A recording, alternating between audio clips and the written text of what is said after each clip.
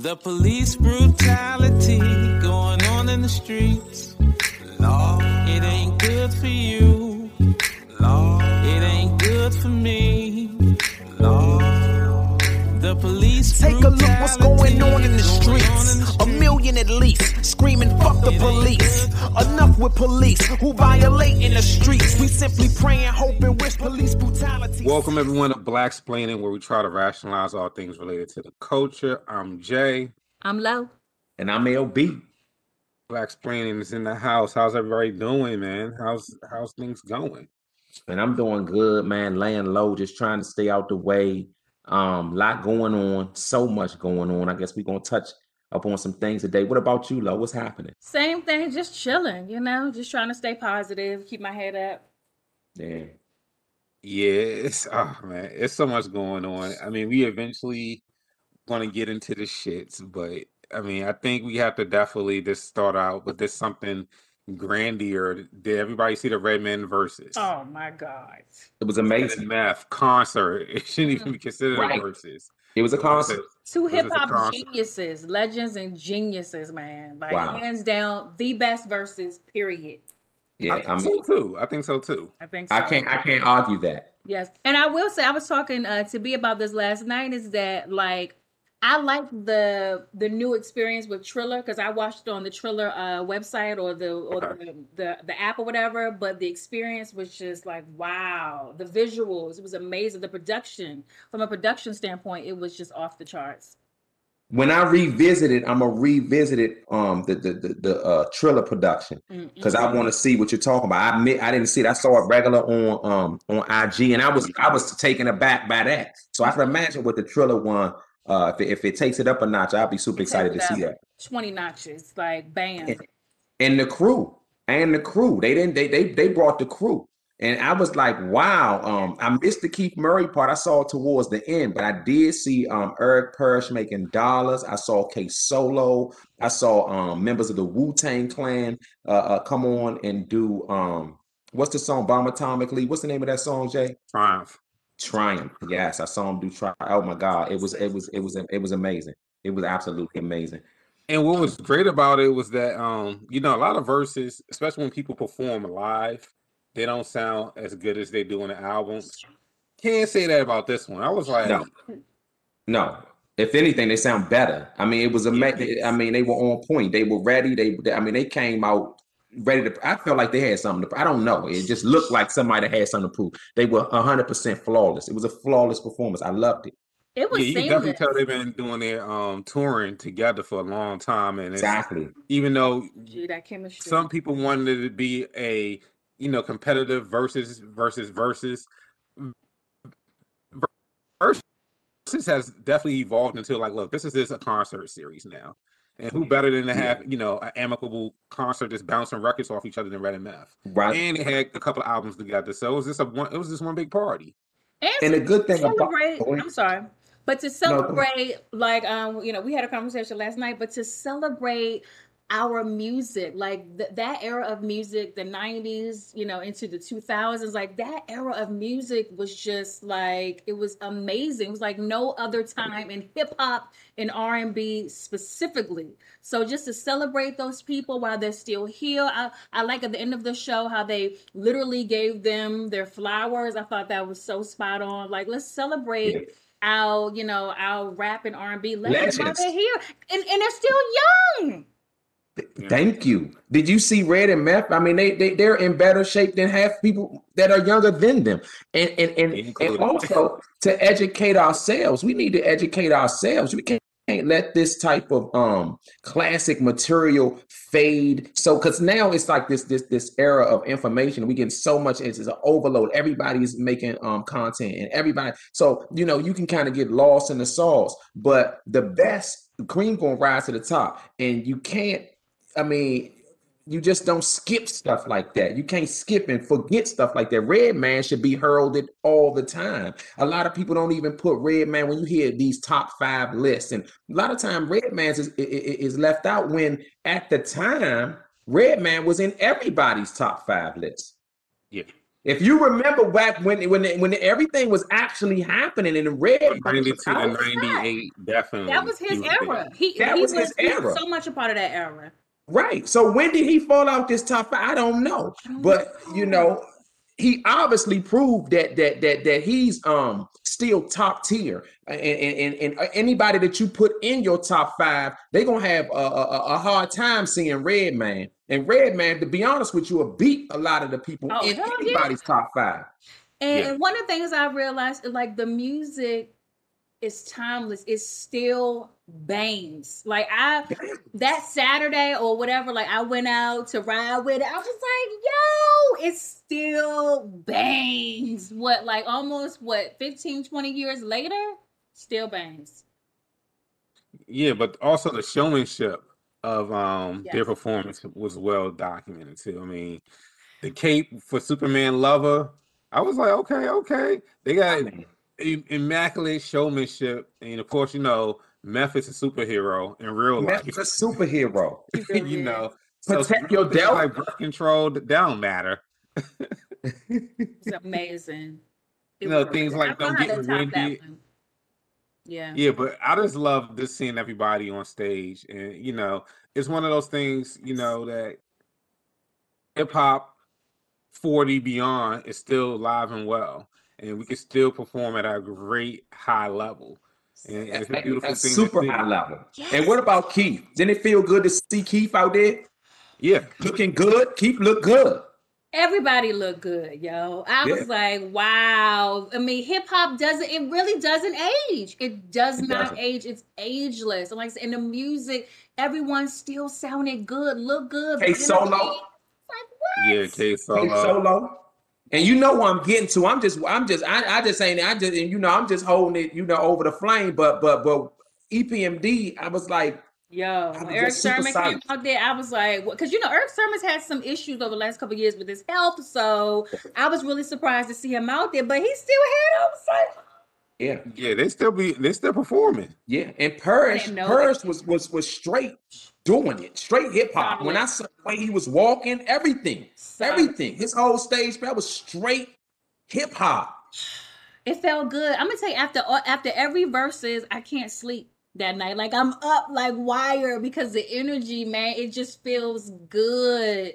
And it really is for the culture, man. It's for us to celebrate our legends, to give back to each other. And one of the things they mentioned at the end of the verses is that it looks like they're going to take it out on the road, because Swiss Beats mentioned that wait till we get outside. So I don't know if they're going to start having like a festival style versus, but that's going to be really exciting.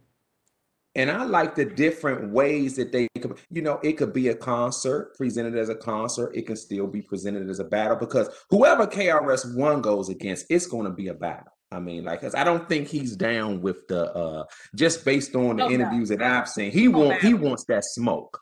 Okay, for whoever, because his main, I will destroy. You know, so hey, you know what I'm saying. So KRS-One want that smoke, you know, and I don't know who really even wants it with him, because he's definitely naming names every time. I think Kane said he's down. Kane did. Kane really him and Rakim. Rakim energy is like he's basically. I don't think he's interested in the competitive portion of it. I think he's real, you know, at peace with where he stand at. But Kane is like, I was ready in '88. Hey, that would be dope. Either or, I'm with it. Yeah, I'm with it. Either or. So Rakim wants more the celebration version.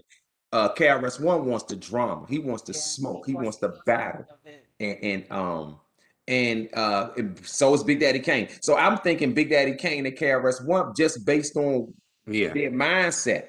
They come in with gloves on, ready to fight. Yeah. And plus they're good friends too. So they'll do it the right way. They make it real friendly, but competition. They're all friends. All them old school, they all friends. I think at this point in life, they become. And you're right about where he stands. Rakim stands as he's like he's a rap god. Rap god.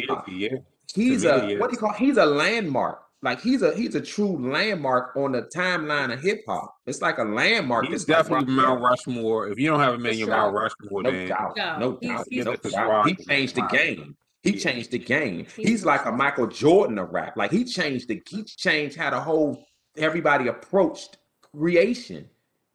But what I like also about the verses is, the celebration showing the young people like it ain't gotta be no beef. Like we can all collaborate together and we can celebrate, make money, enjoy this music together. That's what makes it so special. In the energy, when you have that energy of celebration, it just feels different. It feels good. Yeah. And we need more of that, especially at this time more than ever. I think you're right. And to piggyback off what you said, it's like a mentor, a production. Yes. It's an example to follow. You know what I'm saying? And not through like talking it, but they doing it.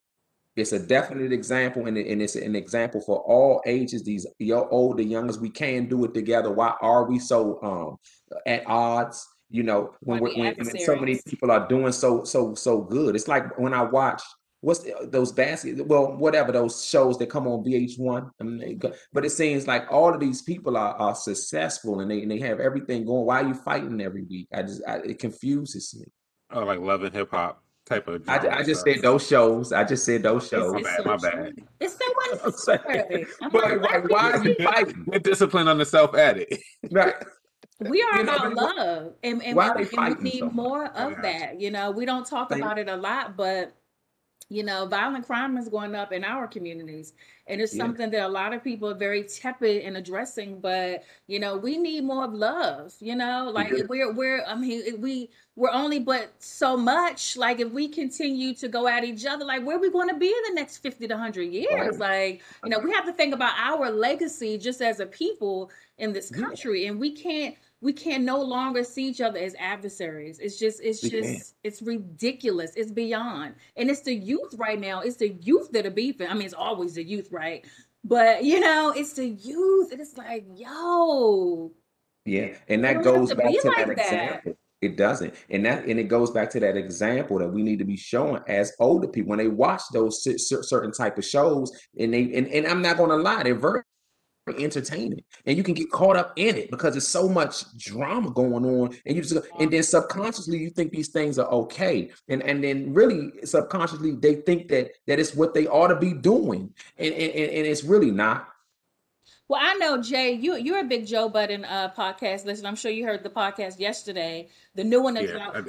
I loved how you had these grown ass men actually sit down and have a conversation. They said that's one of the things that men need to do in general is learn how to have a conversation with people and talk things through. You ain't got to hold grudges. You ain't got to beef. We ain't got to take it to the streets. We can actually have a real grown man conversation and hash some things out and walk away and everybody be at peace.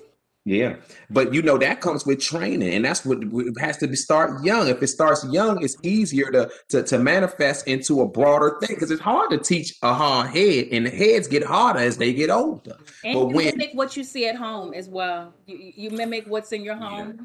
Oh my God! Yeah, a lot of that's conflict resolution, and a lot of that, it's definitely from the parents on down. If the parents don't display that type of discipline and that type of maturity to at least not argue in front of your kids, or there's a time and place, have those type of channels for separation, then it's going to be tough. It's going to be tough. But and also how we speak to our children as well. I think that's something that we don't really address. But, the way some parents speak to their children is absolutely unacceptable. You wouldn't, you don't speak to your children like you speak to a person in the street. Right, an enemy. Yes, I've seen parents speak to little children like they're people in the street, like, and then we wonder why these children grow up to be mad and angry. They're acting out, and I think that we as Black people, we're so hardened because of our experience. It's that post-traumatic stress from everything that we experienced through slavery, Reconstruction, Jim Crow, crack epidemic, and so on and so forth. That we got in present time hard and so rigid. I'm strong. No, strength is showing vulnerability and being honest. That's great strength. It's like, I'm hard. I can go beat up anybody. Like, okay, you look like a clown, dog. Like we're human. Oh, you know who said a good? I forgot the where you can go find this at, but it was, what's the name of the rapper? 2 Phones. Got 2 phones, one for the, what's my man name? Yo, I got 2 phones. I You know know what you're I'm talking about. but I can't think of it. What's he got a real name? His name is a regular name, like Keith Murray. Oh man. But New rapper? yo, I got 2 phones, one for the plug and one for the Don't know load. none Yo, of I these got rappers. 2 phones. Yo, remember that? I Trying to think say, I know you're talking about. I know you're talking about. look it up, Jay, because I don't got my phone near me. But he was doing an interview, and what he said when confrontation, he said, because he gets tried a lot, you know, or I don't know about a lot, but he said he gets tried from time to time. He said when confrontation comes his way, he said, I'm not even going to entertain it. He said, because when you entertain a clown, you become part of the circus. Damn right. And I was like, you know, he said, I got stuff to do. I'll humbly step off if you don't like me, and I will go play with my kids. Yes. And I'm not hitting the quotes exactly right, but this is what he said. You know what I'm saying? And I was like, wow, when you play with the clowns, you do become part of the circus, whether it's intended, whether you got lured in, don't become part of that circus. You know, and it only don't become part of that escalates. circus. And it only Gates. escalates. I mean, Kevin Gates. I just want to quote this. That's the Kevin Gates. We got to cite that's Kevin Gates. Kevin Gates. I like Kevin Gates. But yeah, like moral of the story, like we just have to do better. But yeah, like the Red and Meth, the whole versus period, I think is just a celebration. And I hope that it really does inject some, you know, positivity in our community, that we just need to start celebrating. I think it is. And more importantly, what it's also doing, it hopefully, I'm gonna say hopefully, I'm gonna try to speak this into existence, is that it gives older acts a sense of revenue, because we have also seen how older acts don't age all that well. You know, we had you know, the passing of DMX, Black Rob, and Shock G, and you know, you mean God rest their souls. Just imagine if those acts still had the ability to still constantly perform after, let's say, the record label deal is over, but they could still go out and, you know, at least with the touring, I believe that money belongs to them, right? Yeah, it does. So they had different avenues to actually display their art outside of the confines of this recording deals, that maybe that can hopefully change the trajectory of, you know, of acts as they age well. I think so. Most people, we don't want to hear new music. We want to hear the hits, right? Right. You want to hear the hits. I want to hear new music. I want to hear the hits. Right. I'm good on the new shit. You know, yeah, I don't listen to music like that if it's as good as the hits, though. Right. Yeah. If it's the hits, and it'll be that if that's what it is. Blend it all. You know what I'm saying? If. Right. You know, some of the Jones is going to do, but in time will tell, you know, which ones were time pieces and which one were all time pieces, you know. Definitely. But even with boxing, you know, with these old Mike Tyson, is this true that he's going to do the Lennox Lewis? Is this what's going to happen? I think that's supposed to be a Triller thing. Mike and Lennox, because I thought it was going to be Mike and Holyfield. But for some reason, that one didn't go through. So Holyfield's going to fight Kevin McBride, the guy who fought Mike Tyson in his final fight. You know, when he was really fighting. Both of those were great. Yeah, at this point, I don't even know anymore. There's so many. I know. Because Triller is bringing that bag with them, so now people they getting interest. Yeah, because their ears are peaked. Because that Mike Roy Jones thing was big. It was. That did huge numbers. The huge numbers. And then that Logan Paul guy, you heard what the thing about him, and he wrote a letter to, I believe, Dana White. Dana White was kind of, Dana White like to throw shots, talking about the Triller and how this is kind of like a sideshow. And Logan was like, look, I've made in 3 fights more than what you have paid your best fighters throughout their career. So what are you doing? Thank you. Right. He and we're talking about reputation of not paying his fighters. They don't get paid a lot. And I'm talking about you have to be dedicated as hell to do that type of fighting. These are dedicated athletes. They're fighting, they're training. And I'm telling you, if they get paid $700,000 a fight, that's probably a huge payday. If they make over $1 million, that's a huge payday. That's nothing. Boxing, the boxers that we watch on the main cards that's getting the huge numbers, their undercards are getting that. Yeah. A lot, you know, they getting 100, 200,000. If they don't even make it to, they're not even on the HBO. Like the ones that fight before the show actually even start is getting thousands. Pre-fights. Yeah. The pre-fights, but you know, but not the the real low card pre-fights. So they're not getting paid a lot of money. They can do when you really consider what they are going through. Unless they the big superstars, your Conor McGregors and your you know, your Israels and those great but they still ain't getting paid like no boxers.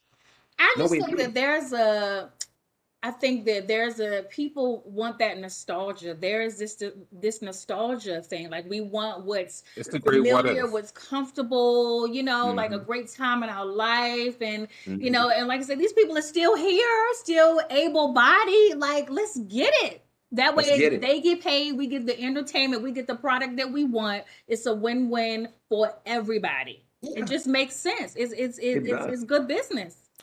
Mayweather and Logan, right? June 6th. Man. Something like that. You having a fight party? We over there. Okay. I have my vaccination card. Say well, we'll stick to all the guidelines. Yes. Because I know it's guidelines. We just going we going to stick to all the guidelines. I've been fully vaccinated. I know Jay has, right? Yeah. And you want your way. Yeah. Your schedule. Hell yeah. So what you taking? I'll be there. You're not taking out Magic and Calvin Johnson. Don't take the one shot. Jay. He talking about Jay Johnson. I got the Moderna. Okay. That's supposed to be the best one. I mean, I heard. That's the one I taken. I didn't have no side effects at all. Wow. I did. I ain't gonna lie. My second shot. Okay. I didn't feel good for that following day. Okay. I just didn't feel good that following day. I had my temperature hit 100, and I didn't feel good that following day. I had shivers. I sweated that night. I sweated real good, just like almost like the flu. Okay. But it wasn't as severe. Okay. That seems like a but then it was gone. It was like one day. You know, I did it on Wednesday, and that Thursday it was kind of rough. That Friday, it kind of even scaled back to normality. Yeah, like 6 hours after I took mine, I did pop a Tylenol, but that was as a precaution. But my kids was on spring break, so we was actually out and about. So I probably didn't even get it a chance to like really soak in. And by the time I went to bed and woke up, I was like, okay, the arm thing. It just felt like I got a shot. It was that's what I'm thinking, because they all feel like that when you get any, you know, your arm's gonna be sore a bit. That's just so you know, the quote unquote internet scientists are saying that if you don't have a lot of side effects, that I could have been an asymptomatic carrier.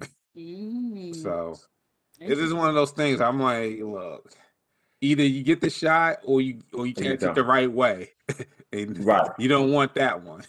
Because it's kind of scary. I mean, it at least it makes me, at least on some level, it makes me feel as if a little better watching this.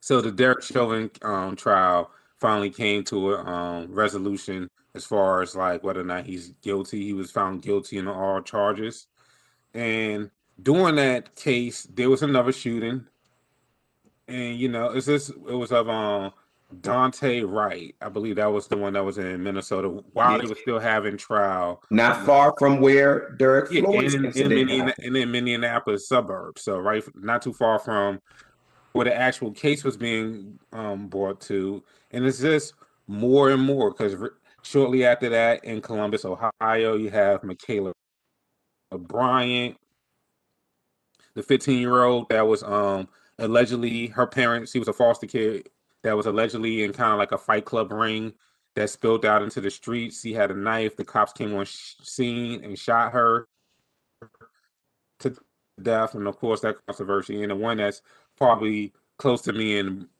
B's interest in Elizabeth City, North Carolina, the shooting death of Andrew Brown Jr. by Pasquotank and Dare County police officers executing a warrant. They're trying to allege that he tried to charge them with the vehicle, but they shot him off in the rear and got hit in the back of the head. So now that's currently being under investigation. of course, they had to evacuate Elizabeth City State University because of the whole state. Well, that whole part of North Carolina is under a state of emergency, and the big news coming from just the school chatters that they evacuated the schools and then they put the police officers in the dorm rooms. So that's now causing like a huge controversy. But none of that surprised me because North Carolina be North Carolina. Right? Yeah. And is this the state of the world? It's like, when is enough enough? I just don't even know. I mean, because it's been enough. And I don't know. I mean, we got to stay just on our P's and Q's, and we just have to keep on marching with the fight. I mean, however, our protests, we just got to do everything that we can. The legislation and law is going to get into all of that as far as, we have to really be, holding everybody accountable on so many levels. We have to hold everybody accountable on so many levels, but it begins with ourselves. We have to start to, just do our part, and then hopefully that energy is spread. Yeah, I think that protesting is good, but we really have to kick it up a notch, and we have to demand and put more and more pressure on our elected officials that we send to our state houses and to the Capitol to work for us to push for this legislation. Because at the end of the day, it's not training. And first of all, I don't believe that you can even reform the police. You need to burn it all down and rebuild, because it's not just a few bad apples. It's like systemic. The foundation of policing in this country is racist. And, it's not the training. And we could do everything right. We can comply. Yes, sir. No, sir. It does not matter. Police need to fear consequences. And I really believe that there needs to be a complete DOJ, Department of Justice, takeover on all of the police departments in this country, because they need to not feel that I can just kill this black man in the street like a dog and I can get away with it. That's the problem. Go get another job. Exactly. And in this whole, they're immune from civil suits. No, when I can take your ass to court and sue you for killing my loved one, then you're going to think twice. When you don't get your pension check, then you're going to think twice. Right. Fuck all that. When you kill someone and it's found that you violated their civil rights, all of those benefits, nah, fam, off the table. Stop getting these lawyers, or stop getting police unions to pay for these lawyers. You pay for these lawyers out of your own damn pocket. Exactly. Like, come on. Any other person in any other industry just can't just do whatever the hell they want to do without any consequences. It's crazy. No accountability. No accountability. And then you saw the video with the guy that killed the young lady, how he's like, Blue Lives Matter? Excuse me? Say what now? There's a lot of irresponsibility when it comes to social media, and we just can't. With no doubt. People are just going to be stupid no matter what. But being that I kind of worked in that field in my past, and just talking with former colleagues that are in the law enforcement field, and the good officers, the very few or the very misrepresented ones that are there, they're at the point that they don't even know what to do, because a lot of the training. It's never been a training issue. I always say that. It's never been a training issue. Yeah. It's always been a cultural issue, but now it's getting to the point that even with retraining, rewriting stuff, a lot of stuff, like you said, it goes way beyond the top. It goes beyond the scope of most people's comprehension. It's to the point that, in my opinion, I wrote this on Twitter, I had a lot of people kind of blasting me off. It was like, state troopers for one. I focused on that, and it wasn't because I got a ticket, because I didn't get a ticket, but just off of all this stuff that's going on, I'm like, is it really necessary? Us in the DMV, we have the privilege of being in an area that's very technologically savvy. We have cameras on highways. We do. That I'm to the point like, so do you? Because most, and this is a loose generalization. Not all state troopers or whatever are this way, but the ones that we have encountered, the ones that we see on social media or wherever, a lot of these are state troopers. They're approaching these cars with these attitudes over a freaking speeding citation. Right. Is it even necessary to even do that when you have cameras that can easily detect your car speed, send you a fine, and that's the end all be all of it? Thank you. Do we actually need you? And now it's to the point like with cops, what's the difference between a cop and an actual security guard? Is that security guards, they have standards that, for one, they're not law enforcement, so they're not sworn into the state or jurisdiction as far as enacting the law. Yes. Why can't we now take away, up to the point I'm like, take away the guns from police officers and see exactly who really wants to do this job? Because one thing, Jay, because I'm sitting up here like, because a lot of these minor like tickets, speeding tickets, moving violations and things, why does a person with a gun even have to come deal with that? Those type of instances. If I run a stop sign, right? If I don't stop completely at a stop sign, why do I have to get approached by a person with a gun? That's outrageous. To be honest with you, they don't even have to approach you. They can take a picture of your license plate and handle it in the mail. And you definitely gonna get. I mean, because nobody likes the way that they blowing up your phone. They sending you. They doubling the fines. I mean, you're gonna go ahead and pay it. Done. It's done. You wash your hands clean. Why does a simple I don't have my safety belt on, or some of these just small minuscule things end up with someone coming to you with a gun and saying, okay, I'm gonna lock you up if you don't sign this piece of paper, and having this huge thing. If the camera gets me, I don't have to sign anything, but they still get their money. Well, in the age of technology, it's just unnecessary now. I mean, you've got your red light cameras, you've got cameras at stop signs now. And I know there are cameras at stop signs in DC now that if you roll through that stop sign, you're going to get a ticket in the mail. It's like, it's just unnecessary, and police should really focus on, catching the bad guys, the criminals. Like, go actually into these neighborhoods and police, not traffic stops, because, even with all of this money that a lot of these local police departments get, like, crime is not going down. Crime is going up. Crime in DC increased by like 230%. So, like, really? So are you really fighting crime? Are you working on preventing crime? No, police That's stops, where we should be. Traffic stops because cut down on violent crime. They don't. Right? And to be honest with you, I wonder if police in these so-called neighborhoods, did that ever lower the crime rate? No. Did it? Not really, because they're not outside of their vehicles. They're not walking the beats like they did back in the 90s and 80s. And they're not community police. They don't know the people. That's right. Point. So now you have what we call occupiers. Like just like how we were in Iraq and Afghanistan, we're considered occupiers. We're there basically. We just assembling what the rules and regulations are. So there's no friendly engagement. It's like you can't come here. So a lot of stuff translates into the type of recruiters that these police officers are recruiting. A lot. I mean, I hate to talk about my armed forces people like that, but let's keep it a bean. Soldiers and police officers, their rules of engagement are totally different. We have militarized a lot of our police force with a lot of that ideology, and it's spilling over into the streets. You have a lot of cops that are not from the community and don't care about the community, and they're interjecting that negative energy. A lot of these issues, it's like, just go and talk to the people. Now they don't even want to talk. They're all about results and all about actions. And that, I don't know if that's just something that's being driven down from the higher ups, because we all know that everything has a kind of a hierarchy. It might be City Hall saying, hey, we need, you to intimidate. Yeah.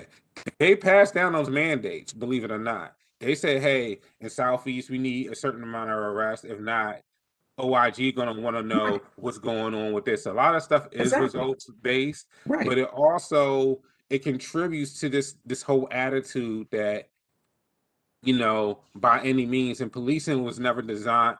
True neighborhood policing was never designed for that. It was always supposed to be neighborhood oriented. And I don't know if they want to blame the war on drugs or whatever that case may be, but the fact that you have a lot of these cops that are not outside of their cars, walking the beat, getting to know these citizens, getting to know the stores, establishments. That's why you have so many freaking cowards, because they don't feel the elements. They don't know what it's like to actually walk the streets, talk to people, be a freaking human being, and help people out. All they want to do is jump out their cars and engage with people. And scared. People are going to be, they're scary. And of course, people are going to be upset, because it's like, look, you're ruining my day. You know, You don't even belong around here. Yeah. You don't look like us. You don't act like us. You don't talk like us, but you're walking around fully armored and you're talking all big and bad to me. That's where the problem lies. It's that whole school to prison pipeline, because like you said, with the they want so many people being locked up from these certain neighborhoods, and these are the certain neighborhoods who in the second and third grade, these kids are getting low test scores. So they base all this stuff and then they build in the prisons, and they got to occupy the prisons because they don't put the money into it. And it's a whole economic thing. You know what I'm saying? It's not like, honestly, this kid, because like you said, war on crime or war on drugs, it used to be a war. I remember this Tupac line, instead of war on poverty, they got a war on drugs so the police can bother me. Yeah. Right. What happened to the war on poverty? And it's also a level of respect too, because at the end of the day, these people are civil servants. We pay your salary.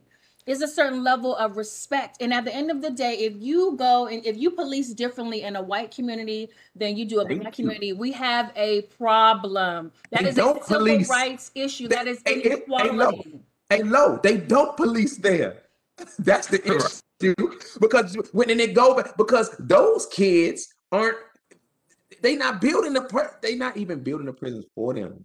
You know what I'm saying? The thing is, like, a lot of these violent police encounters have happened with like traffic stops. So, they traffic stop, most places. But the thing is differently. When they pull over a white man or a young white boy, the traffic stop goes completely different, whether it's a white woman or whomever. Even if they get attitude, yelling, screaming. Exactly. Right. We have a the bias. But it's designed that way. It's like stock.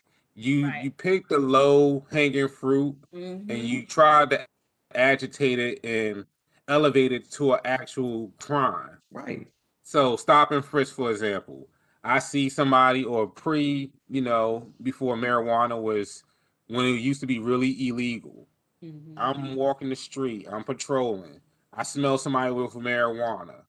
To that person that smells that this friend is smoking or doing whatever they're doing, they're minding their business. They're abided by the laws of the land. Now that I'm interacting with them, I'm already accusing them of something that they may or may not have done. So now I'm elevating it to the point that I might can either get a simple assault or a resisting.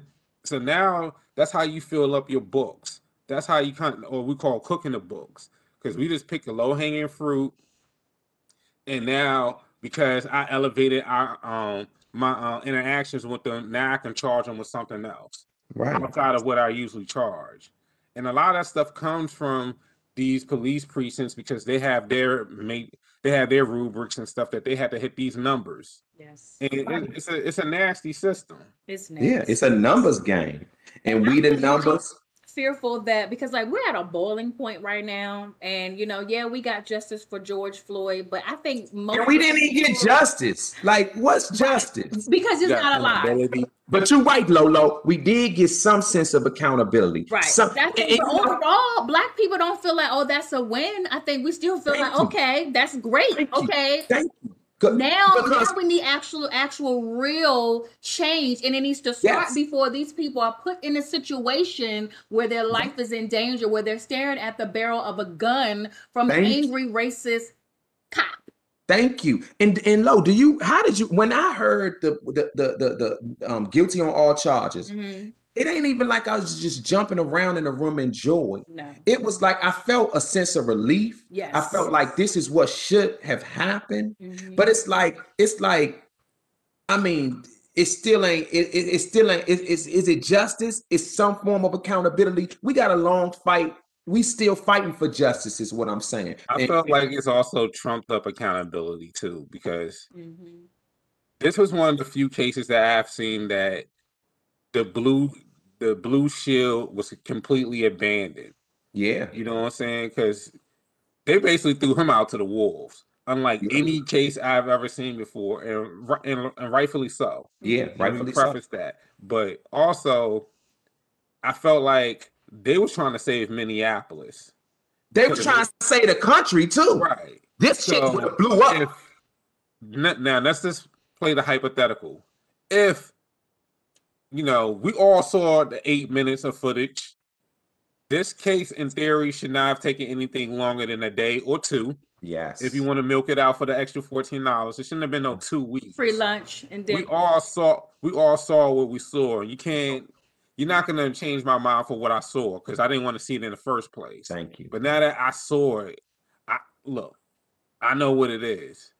So now it's like if they would have charged him either with a mistrial or he would have got exonerated on all charges, they would have tore that city in this country, slam apart because a lot of people, and a lot of us, and I'm using us as a generalization of Black folks, we're holding on to this notion that this country is free and fair and that all people are created equal and not using the reality, using your mind that, look, this country does not love us. Never have, and probably never will under these current circumstances. So they basically sacrificed this guy in order to save the freaking country, in my opinion. Because it's like, it shouldn't even dragged on that long. This should have been something 30 days after this happened. Yeah. Bomb. That should have happened in 2020. Yeah. And this guy have had his knee on some, that's going to court now, isn't he? He had his knee on somebody years back for 17 minutes. Well, and see, this is why elections matter, because now the Department of Justice is under a new administration. They're looking into not only that case, but they're also looking into the entire police department of Minnesota. They're also looking into Kentucky's police department. See, this is where elections matter, because people going to act a lot differently when they got the feds breathing down their neck. Because on a state level, everybody's covering for everybody, depending on who the state's attorney is, they're covering for, for the police department, the chiefs, the judges, they all work hand in hand. It's a good old boys network. They're one network. They protect each other, and that's part of the problem. And thank God for Keith Ellison. Thank God for Keith Ellison in Minnesota was like, nah, fam, because I'm not letting this one go right. He just won that election after everything had happened. So thank God he was there to be able to, press charges against this man, because a lot of jurisdictions don't. I mean, we see what's happening in North Carolina. That's crazy. How can a judge rule that the video can't be public? For 45, I mean, like, that's crazy. To one person?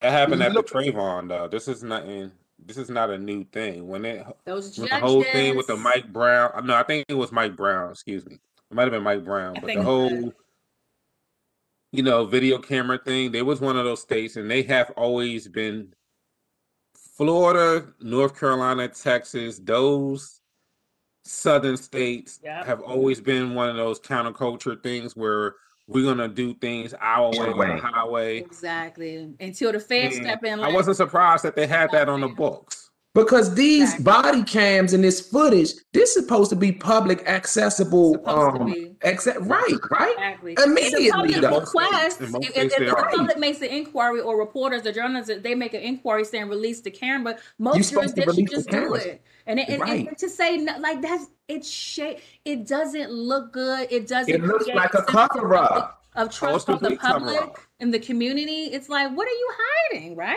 What is hiding? Cover up. They cover cops' faces on the cameras. Right. Man. Why? Why is it edited? You serve the public. You're a public servant. Public. Everything you do is public. You got it on video cam. Public. What's the use of the video cam if only y'all can see it? Y'all gonna come up for each other anyway. Right. That so all these police officers who were connected to that incident, some of them have retired, some of them quit. Like, really? Yes. That everything is like, okay, sign 1, sign 2, show the footage. Be transparent. Let us know what time it is. Stop hiding behind your badge and hiding behind this system. That's what they're doing. Exactly. We have a problem. And I'm so glad that the DOJ stepping in, and I'm sorry, not the DOJ, but the FBI is stepping in this case, because it's like, we can't depend on these state legislators, to do the right thing. They're not going to do the right thing because they're covering for their own. They're all complicit. They're all involved. They know each other. They have personal relationships with these people. And you know what? They got dirt. And once we start cleaning up the dirt on the front porch, and we see that it's leading into the door, and it's leading upstairs, and it's leading downstairs, it's a lot of dirt. It's a lot, yo. The dirt don't just stop here, and so you know. And then, but you got a dirty government entity period. monitoring another dirty. It's like they all Right. went in the same. Dirt on dirt. But isn't this interesting? I know you guys saw it. So the former medical examiner in Maryland, how he was at the Chauvin trial. So now they're going to look into, all of these cases that he was involved in. Like they all protect each other. It's a trickle down effect. Like that's disgusting. Like we have a major problem. And I saw another video on Twitter yesterday where a cop was arresting this guy, and he tried to plant something on the guy, but someone just happened to be filming. That happens all the time. No, that happens all the time. That goes back. Someone got sued a few years ago. Like you should be fired immediately. Immediately. That's what happens. That's what I'm telling you. A lot of people that are in jail didn't do these crimes. And then we create these images and stereotypes based on one man's word against each other. But since one man is connected to the establishment, you dismiss the other person. And a lot of it's unbelievable. You had people serve 30, 40 years before they come to the realization. If you know 30 years later that he didn't do it, how do you? Because over time, stuff gets more foreign, and the truth you come further away from the truth. Evidence. So people's memory of the situation, witness account. So if I know 30 years later, I knew then. Right? Exactly. It was just pushed to the side, stuck in the back pocket, hidden. Nothing to see. Whatever was going on.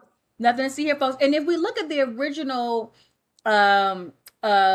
police accounting of what happened in the George Floyd incident, it's just like, see, we cannot take these people's word, at face value. We can no longer do that. I just feel like every police killing should go under some type of federal investigation, just so that the feds can come in and just go in, and do their due diligence and investigate, because we can't believe them. They lie. You rarely can take anybody's word who's not trying to get in trouble. Of course. You know what I'm saying? That's a very few, small percentage of people who will own up to what they do and face their consequences. That's not the norm. Especially in a murder. Right, especially in a murder. Like the white lady that killed Dante, right? Taser. Oh my God, I didn't mean to shoot him. Yes, you did. 26 years, right, of experience. A taser and a gun. I watched. I don't feel the same. They had it. It is hard to not be confused. Thank you. Your gun is on your if you right-handed, right? It's on your major, your dominant side, and right? Two different distinct colors. And look, and low. It ain't even like she pulled it out and shot it. Right. She was holding it. But here's my thing with that, right? So this goes down to training and practices, right? Mm-hmm. She a 26-year-old vet who was training somebody else, But here's where the practice comes in. Here's where the practice comes in. You have the stuff that's on books. They teach you how to properly engage, oncoming traffic, stops, and so forth and so on. And we see these huge contrasts when it's Caucasians versus blacks, right? Everything that you see on the Caucasian side, that's how the training went. Because we talked about accountability. Right. So now we talk about how they choose to engage with us. Yep.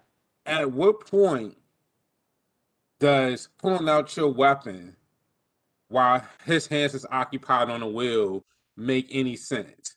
Because we did also saw a video out of Minnesota during that whole time. One cop jumped on the freaking back of a truck and went flying down the road at 80 miles per hour. Yes. They didn't unload on that. So that's not training. That's something. That's bias. That's a whole different rabbit hole that we're talking about. And this is what we talk about. The chickens have come home to roost. This country has showed countless times that they do not value our life. Of course not. And now you have a lot of people starting to really come to that realization, because with this whole Asian Lives Matters, they quickly wrote up some type of legislation to protect them, but it's like, what about us? Right. I'm trying to recall I'm trying to recall when they showed a true example of them really valuing us. Never. Like, when was that? Never. Because ultimately, at the end of the day, it's on us to seek justice. Like, I know, like, at the I don't know if you guys are watching it live, but the press conference that Bakari Sellers had for Andrew Brown, it was some Black Panthers out there, and they were like, man, we don't need no cracker court. They were like, man, fuck that. And I'm like, see? I mean, like, it's like, well, and they're like, you know, we'll get our own justice. I mean, it's so palpable right now, where it's like we feel like we're at that point. Do we need to seek our own justice? Because then it's going to be an all-out war. Like, you know, they keep talking about, oh, this civil war. That's the civil war that they really want, you know. But it's like, but what do? We're sick and tired of having to wait, you know, to see how things play out in the court. It takes too long. The wheels of justice move very slow in this country, and we're just very tired. Slow. Yeah. I mean, where do we go from here? I mean, when a 16-year-old girl, first of all, you said something about a fight club. I didn't hear about that. She was in a fight club? So this is all alleged because I believe like her mom and her biological mother and her sister have came out. So evidently the mom lost her child to the court system. So she was in foster home. Okay. So supposedly the foster parents invited those girls to come to their house and fight that child. So they was in the house. The girl who eventually got killed called the police. They got to fighting, and it was on from there. So it spilled out into the streets. Of course, he had a knife. And by the time the cops arrived on scene, she already had the knife in hand, about ready to stab somebody because he's already on go. And that's how life was taken, which, you know, in theory, that's going to be more of a bang-bang play, and there probably no criminal actions will probably be involved in that particular case. But the unfortunate incident is the fact that you have these, what we used to call them check babies. You know, when you go into the foster care, and you know the parents get paid $1,500 to $2,000 a month per child. You have a lot of people. That's how they kind of hustle that bread like that, and it's a lot of foulness that goes on in that system too. A lot of violence, a lot of sexual abuse, mental, emotional. But see, that makes sense as to why the adults who were out there. If you watch the footage, I think that male was kicking a child. So I saw somebody getting kicked. It was a real ugly situation. So that's the alleged rumor. This is from. I guess they see that cop that shot that child with a knife, and it's one of those things. It's like, okay, do you engage somebody with a knife? But what if that was your child on the other side about to get stabbed? I just think I get it, but even still, I mean, he shot 4 times. He could have had a taser. He could have done a lot. I just think he could have tased her. You got a stick. I mean, you got a lot of things that then, you know, I mean, you could just shoot 4 times in the chest, like 4, and it wasn't like bam, right, bam, right. It was bam, bam, bam, bam. Wasn't it? It was quick. Right. It was like he let loose. I'm like, come on. I don't know. You know what I'm saying? It was quick. It was a lot going on, but I just feel like a trained professional could have done a little better. Hey, you know what I'm saying? From what I saw, I'm just like, dang, you know, that she had 4 shots to the chest. You think that's a little much? Hey, but this is why Black people try to kill. Try to evade encounters with police as much as possible. Is why we don't want to call the police for nothing. Like, we don't want nothing to do with y'all, because even when we call you to protect, the shit can still go left. Yeah. You know, their job is to serve and protect us. They don't serve us. They don't protect us. You know, so if you're not going to serve us and protect us in our own neighborhood, we don't want you here. So when they say defund the police, I get that. Then no, you're not going to get our tax dollars, okay, to terrorize your terrorist, your domestic terrorist organization. That's all I'm saying. Like, come on now. If you're not going to do your job, then what are we paying you for? For what? To murder us in the street?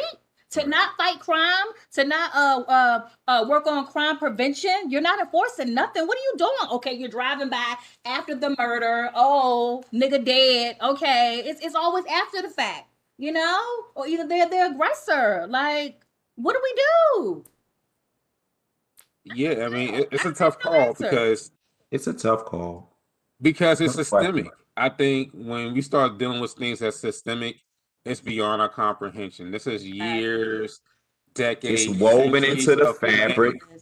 Yeah. But I think too, the quote unquote good police officers, and especially black police officers, they're gonna have to do more to step up and hold these other people accountable. I think so. I think it's their responsibility. Not on my watch. I think it's their responsibility. Buck up, get some balls. Nah, nigga. Okay, you can blackball me all you want to, whatever. Nah, not on my watch. It ain't gonna happen. You know? And if you need to, call a reporter, do whatever. I mean, like, do what you gotta do. Yeah. Do what you gotta do. Because it's everybody's responsibility. And when I say everybody, I mean it's black officers, it's Latino officers, it's white officers. If you really want the world to perceive this, you know, this organization as respectable and respecting and treating it like, then you have to present yourself and you have to not be so, I don't know, but you just can't be out here killing people with no accountability. You can't be just an association where it's just no accountability. Exactly. Oh, it was an accident. It was a mistake. You know what I'm saying? I was scared. I thought he had a gun. Right. It was a wallet. Those are built-in excuses. It was a cell phone. But it was a cell phone. You know what a gun looked like. You know what a gun looked like. And I thought it was my apartment. I thought it was built-in excuses to help. Right, but those are built-in excuses to help their advantage. It's all about privilege. Of course. They enjoy those privileges. I'm just trust and believe in they enjoy those privileges. I mean, part of me feel like they go and they oh my god, I just did this. No, you thought it was a wallet. I did? Yeah, you did. Okay. Someone said earlier, we need to start wearing our own body cameras. We do. It's really good idea to at least have a car dash cam. I agree. Yeah. You know, like that lieutenant. Like that lieutenant. I mean, here we go. Once another one. I mean, like, yo, if a black man or a black Latino man, whomever, can be in full military uniform and not be treated with respect, we got a problem. Like, that's a problem. You know, and police officers be the main one, you know, they're like all pro-military. Like, really? Like, that really says a lot. Off of a citation too. That's the thing that bothers me. Is off of a citation. Okay, the tags didn't match. I'm like, oh, he had something hanging from his visor or something. I'm like, oh, come on, really? And it's like they're immediately like their initial reaction is to be super aggressive, like and angry. Sight, like where's the anger coming from? That's personal. That's a personal conscious bias that you have. Yeah, and see, and when we speak on this, I'm like, and I know in my heart that there's some good cops out there. It's gotta be. I've been looked out for cops. I've been literally looked out by cops before. Okay, and I'm like, thank you. I consider one incident. The dude was like my guardian angel for this particular incident because he really did me good. Okay, I'm not even gonna lie to you. He did me good. Eugene, I think, was his name. But long story short, this is a system we talking about. And you can't have these many holes in the system because holes, when the water start to flood, those holes, the water leak. And if I'm on the other side and I don't have so much space to deal with, that water gonna eventually, I'm gonna die. I'm gonna suffocate. I'm gonna drown. You know what I'm saying? And we can't continue to drown. No. You know, we can't continue to drown. I do think one of the immediate things that we can do, you know, is that the police can no longer investigate themselves. Like, that's a given. Who even made that up? Well, we know who made that up, right? No. Nobody can. No. They're going to be free every time. Exactly. Who's going to lock themselves up? Who's going to say, like, nobody? Exactly. They can't. Nobody. They cannot. These lawmakers, too. A lot of the blood is on their hands, too. And I don't want them to be honest. Like your homeboy, Tim Scott, that came out with the whole Republican rebuttal to Joe Biden's State of the Union speech. Oh, there's no racism in America. How the hell can you fix your lips as a black man in America and say there's no racism in America, bro? Like, fam, really? I wish That's crazy. And I'm like, of course they're gonna try the Negro out there. You know what I'm saying? Right. Well, if you go out there and say the racism in America no longer exists, then they'll believe you. That's an old strategy. Hey, that's an old strategy. That's that Uncle Tom strategy. Right. Yes. That's the Uncle Tom strategy. I'm like, who is your family, bro? Who is your family? They need to whoop his ass. Well, he been done abandoned them. I guarantee you, he don't see them often. Right. I'm like, you can't be married to a black woman. Who's your wife? I've been trying to find out information, but I couldn't find a lot. I'm like, really, fam? But you know what? It's a black woman that go for the nonsense too. What's crazy? It's a lot of black people. It's a lot of black. I mean, it's mind blowing. It's money. It's profitable to be counter for your culture. It's very profitable. It's like selling. Like, how can you look at yourself in the mirror in the morning, like, yeah, I'm good. I'm good with myself. That's just like, yeah, a lot of people don't have any value of self, so they just do anything for it's that self-image, it's that self-esteem, it's that self-identity. They've been brainwashed. It's just a lot. I'm black before I'm a woman. I'm black anything. Okay, and I wear my blackness, as a badge of honor. Okay. Yes. Like what? Because before anyone sees anything, they see, oh, she black. Thank you. Just like they see, oh, he black. Exactly. Right? They see we black. Exactly. And everywhere I go, I'm always the blackest person around. I'm like, we need to stop upholding. Well, at least you got your button up to your neck. They got to at least respect that. Right. Hey, But look, the crazy part, Jay? The crazy part, it don't matter what. It really doesn't. Yeah. You can be the most best. Doesn't matter. And they gonna be mad at you for that. Yo, JC said still nigga. Right? You're still a nigga. You could be in uniform, be in the military, be a CEO, be a medic. Doesn't matter. Drug dealer, criminal, doesn't matter. All they see is you a nigga. Okay? Point blank, period. We have a problem in this country. The foundation, the very essence of this country is deeply rooted in racism. You know what I'm saying? When black people were used as chattel and mules, basically, then of course you don't see our humanity. At all. See our humanity? And when they show that in a generation. You can't. And you can't, obviously you can't do it in 400 years. Right? Because they don't see our humanity. They don't see it. When they see a young, black person. They see a threat. They see a threat. They don't say, oh, that's someone's daughter. That's someone's son. That's someone's child. Oh, have empathy. I can empathize. I understand. I have compassion. Or they see us as a way of income. Look at sports. Look at entertainment. Look at art. Still slaves. Sometimes that you see them have any type of value to it. Exactly. On a corporate plantation. And if they don't recognize you, they can care less about that. Yeah.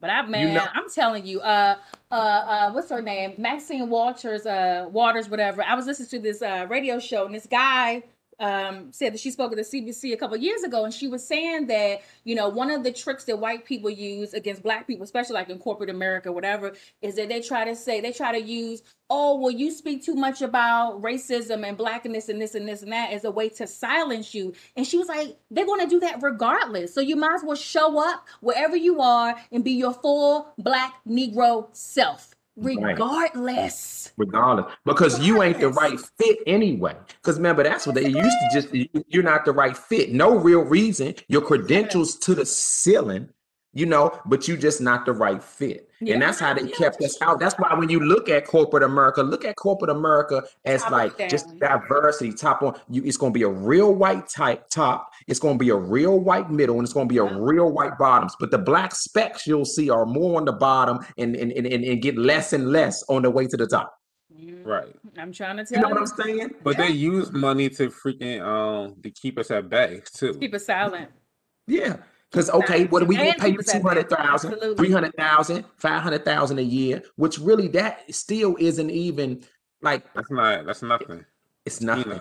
It's nothing. But it's an upgrade. You know what I'm saying? From what we're used to. Exactly. You understand what I'm saying? So that's another we got to start going into ownership. taking really control of our own possibilities and not leaving our possibilities to somebody else's ceiling. Yes, you feel me? Absolutely. But we can take control of our own possibilities, and where it's no ceiling, it's no cap. Like we Versus got is to start doing even though that. they're partnered with like Triller, like I really appreciate that because they're like, no, we're going to still, have influence of what we do. We're still going to keep it all black. You know what I'm saying? Like, y'all not going to come in here and try to gentrify this thing. You know what I'm saying? Like, they're keeping to the integrity of the original vision. And Exactly. And I think as Black people, like, we are the vision of America. Okay. But we've sold our vision, to the other. If I sell my vision, then I can get comfort. Exactly. For the money. And it's like, yo, they need us more than we need them. And to be honest with you, that comfort, Lo, is come with more stress. Because you can't even sway a little bit, and they're gonna pounce on you. And they'll destroy you before you know it. Box. A lot of corporate, you got to be in no wiggle room. Tiny box. You can't show up. You can't be yourself. Like one of the things my pet peeve, but I can't stand Black people. We can be intelligent and degreed up and not lose our soul. Like why we have to step in the room with a bunch of white people and gotta soul it down or whatever. We need to soul it. Like, money. Fam, I'm gonna be myself because you're gonna fuck with it regardless, and that's real talk because you really fuck with it for real. They love that shit. They love it. No doubt. They love it when you show up, you be your full self, and you don't give a damn. Like what? I'm here. You know what I'm saying? I'm qualified. If I wasn't qualified, I wouldn't even be in the room. Thank you. So come on, So like Maxine said, I'm barely in the room now, and I am overqualified. Hello. So like Maxine said, show up and be your full self regardless and make no apologies. Be unapologetically Black. We owe it to our ancestors, to our children. We owe it to ourselves, to our communities. Yeah, we do. That's all I'm saying. We owe it to our seed, our kids. We owe it to the future. Black is beautiful, you baby. Know what? We owe it to the past, the present, and the future. Okay. Black we owe it to God. Yes. We sure do, man. We stand on the backs of so many people, boy. This generation to come, our parents, all of us, like they were all of those that paved the way. They literally gave their blood, sweat, tears, their lives, man. Like I was going down like rabbit holes and looking at some of these images of like lynchings and stuff like that. Like wow, like it's and I've done research in the past just on like the average lifestyle of a slave back in the 1800s. Like it's amazing what we have endured, and yet we're still here. We should not be here. It's amazing. It's absolutely amazing. They try. But they can't. But we should be though. That's why we are. That's why we're here. We're God's chosen. Ain't no confidence. What my man say? I cannot think of. Lo know the name of whoever sing it though. They say, "Ain't no stopping this now." Oh yeah. Okay, it's true. Sing that drum. Ain't no stopping us. Ain't no stopping us. No. You don't know who sing that one, Lo? Ain't no stopping us. You also gotta. You should know that one though, because that's a real hit. I should. That's a classic, right? Yeah, ain't no stopping us now. Who sing that, John? Lo, Jay ain't got my phone. We got cite that, man. I know. Give me a second. I got the. It ain't no stopping us now. It's no now. It never was any stopping us. They try. You know what they try to do? They try to tell this story as if we've been being stomped. They tell the story in a reverse way. They don't tell it in the way that we triumph. Harriet Tubman triumphs. Sojourner Truth triumph. Exactly. George Washington Carpenter triumph. They tell her how they were this and they would sit down and they would do, but they don't tell her how they triumph. It was just all triumph and triumph and triumph. It's from their perspective, and that's the problem. Because from their perspective, our triumph is their faith. But when it doesn't have to be like, why can't our triumph be our triumph? Right? Right? That's $100 million question. We supposed to all be American, right? So they say. Exactly. Our triumph isn't our triumph. It's not. It's come on, man. Our triumph. Exactly. Come on. McFadden and Whitehead, just in case you ever want to know. McFadden and Whitehead ain't no stopping us now, man. That's what. Hey, Lo, in the show with that. Ain't no stopping us now. We're on the move. We're on the move. You hear me? Hey. We're on the move. We on With the that being move. said, this is Black Splaining. I'm Jay. Much love. And LB. To the next time. Hopefully, it won't be as much shit as it is now. But man, Black ain't no stopping us anyway. So ain't no exactly. We on the move. Peace.